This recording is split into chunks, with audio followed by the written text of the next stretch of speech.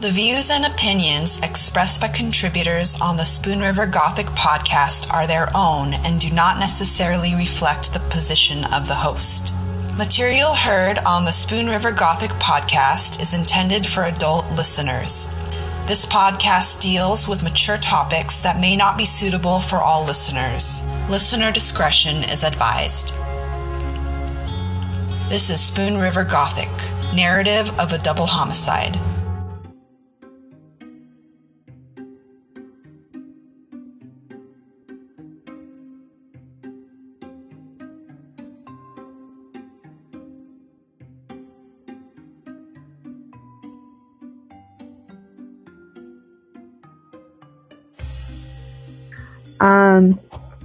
The court records also indicate that there was a witness who claimed she overheard at Kroger's saying that you were glad that Donna was dead and that you knew how the fire began. Is this true?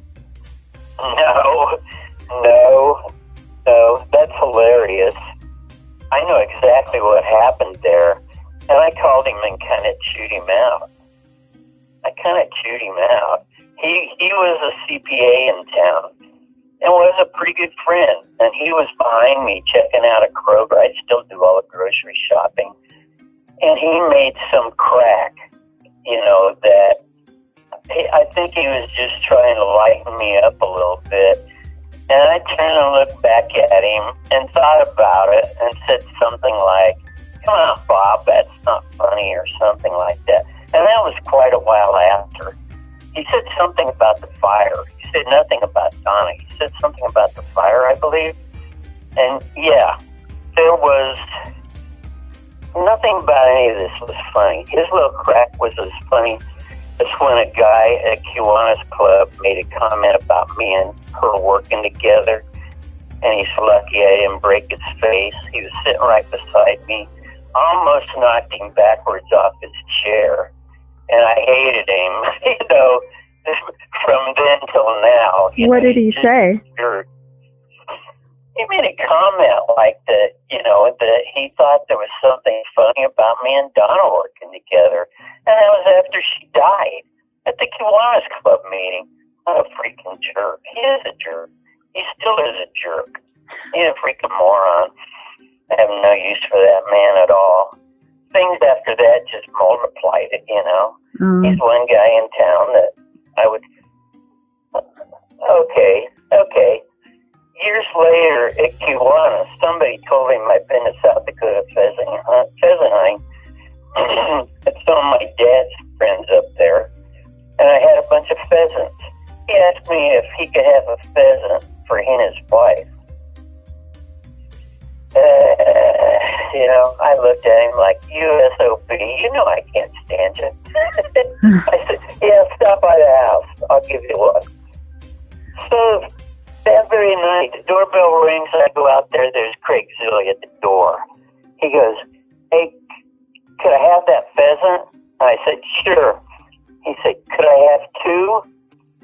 I thought, I should have said, "You're really pushing it, buddy." But I didn't. I went in there, got him out of the freezer, handed him to him. Away he went, and he never said thanks then or later. So finally one day at Kiwanis, I looked at him and I was thinking, "You're such an asshole." I said, "Craig, did you guys enjoy those pheasants?" He said, "No, we never ate them, and I threw them away." Oh, no. And I go, "And you think that's funny? You think you're getting even." I thought, you just confirmed you are who I think you are. Well, I'm sure they ate them, but he just told me that. I don't know why. He probably saw how mad I was that day.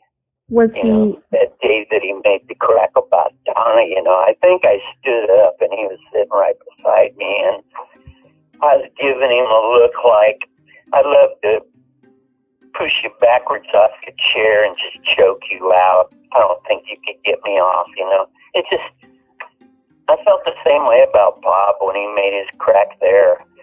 And whoever heard that, the bank had offered a reward. I'm thinking it was $10,000. And that had to be either the person checking out or someone in line who was making a lame attempt to try to collect that $10,000. Not a doubt in my mind.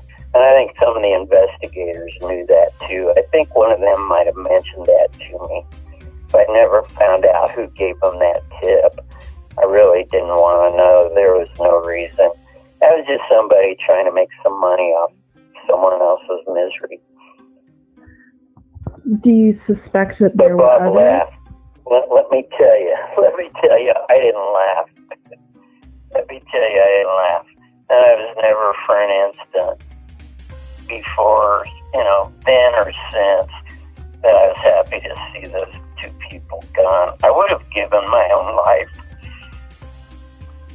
I would have risked my own life in the slight chance that they were still alive. Anybody that knows me knows that, or should. I'm a Vietnam vet, for Christ's sake. I've seen people die. Glad I wasn't one of them. That person that made the crack at the Kiwanis Club, do you suspect others might have said the same thing? Or was it just... To me? Yeah, just in general. No one who knew me. 3 people who knew me made cracks that I couldn't stand. One was Bob, one was Craig. The other one was a real elderly bank employee who I don't think was talking to me, but I could easily hear it, said, well, that's what happens when she wore a short dress around town. Oh my God. Oh my God. She didn't dress any differently than any other woman her age. And of course, she never dressed that way at the bank. She was very professional. So the old woman who said that must have seen her somewhere in something that she thought she could see her knees or something. I don't know what the hell. But I think she saw me staring at holes through her after she saw that I was close enough to hear her. And she was someone that I liked and cared about and had worked with. But for after Donna and Justine was both dead, to say that Donna was basically looking for trouble by wearing a short dress, whew, good God, I thought those things went out about a century ago, but apparently not, I mean, how could you say something derogatory about someone where her and her 4-year-old daughter had been murdered? How could you criticize their dress, for God's sake? Right. What's going on in your head?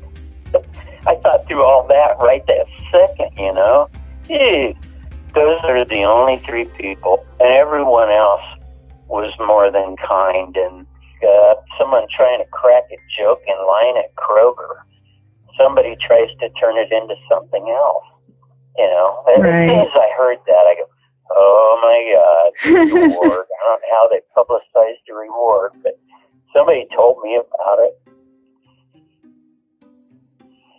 So yeah, it's interesting that you got that piece of evidence. It was,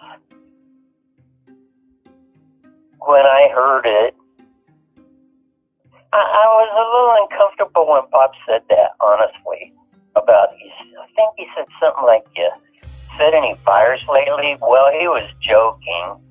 He had heard all about it, who knows when, but he was purely making a joke that I didn't appreciate. I didn't say much to him, Mm-hmm.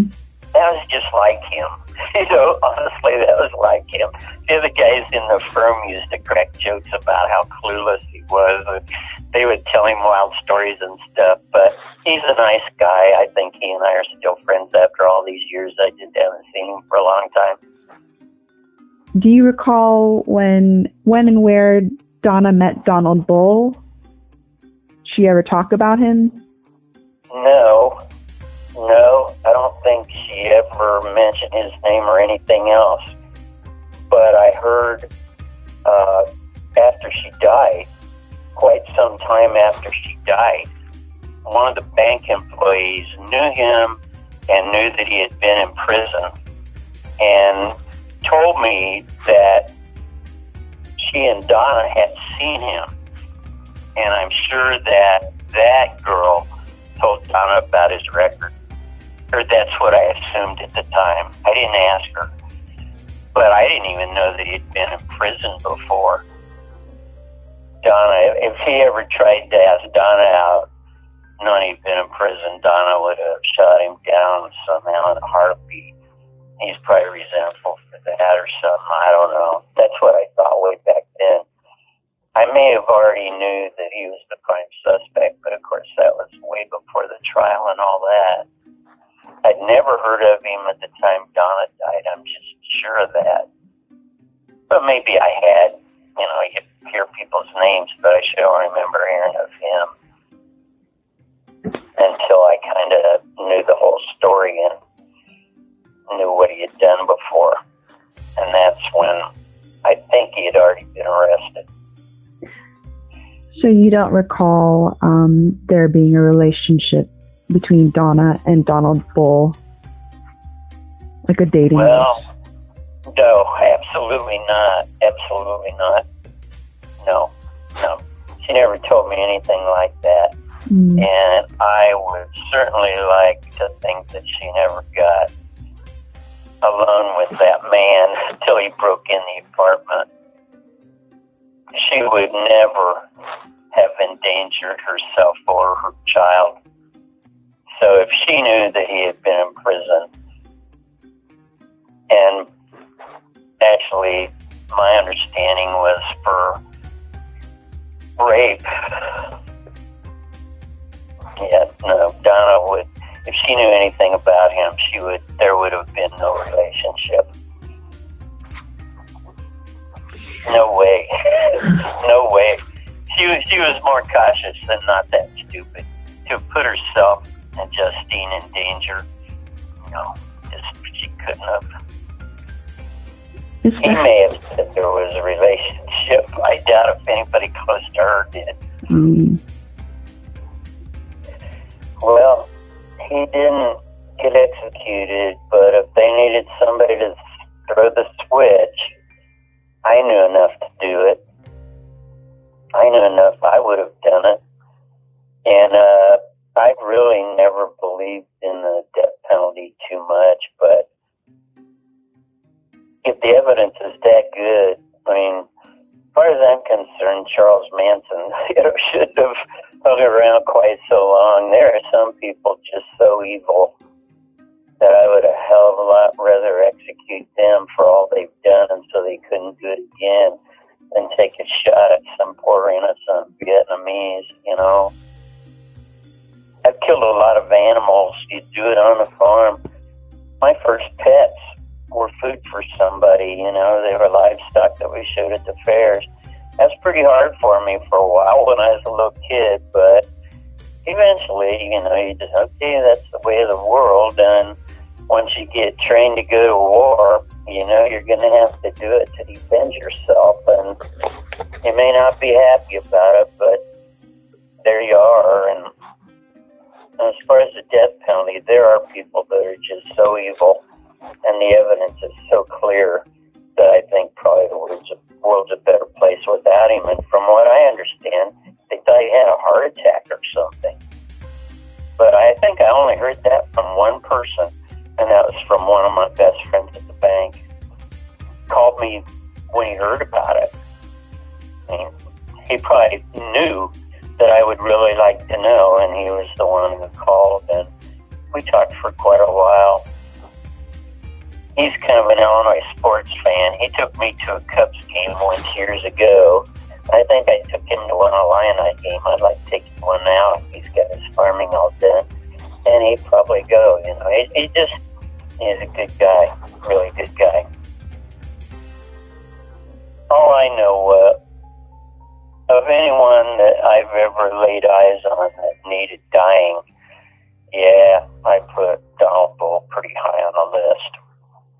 Okay. He couldn't even look me in the eye, you know.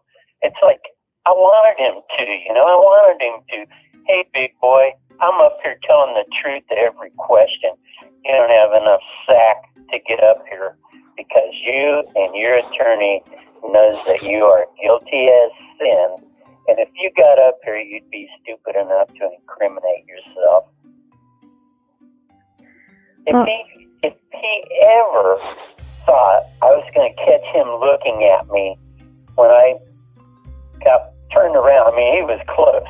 He'd be looking down and pretending like he was taking notes or something, like he understood a damn thing about what was going on at the trial, you know. He was really a stupid person. A lot of people told me later. I don't think he finished high school or any of that. But he was a pretty good-looking guy and lifted weights in prison like they all did. And I've spent a few days in prison with clients, and they could tell what kind of person I was. And they told me to look out. Probably my main client down at Menards said, "Why do you think they call them cons?" I said, "For convict?" He said, "No, it's mostly because everybody in here is going to try to con you into doing something for them." Oh, I didn't know that. He was a murderer. Did something incredibly stupid. I don't think he was as evil as Donald Bull. So, yeah, I hope you can do some good with this. Thank you so much. If you do any harm with it and it gets back to me, I'm going to haunt you. But if you can do some good for an innocent person with this, I'll be grateful and thankful.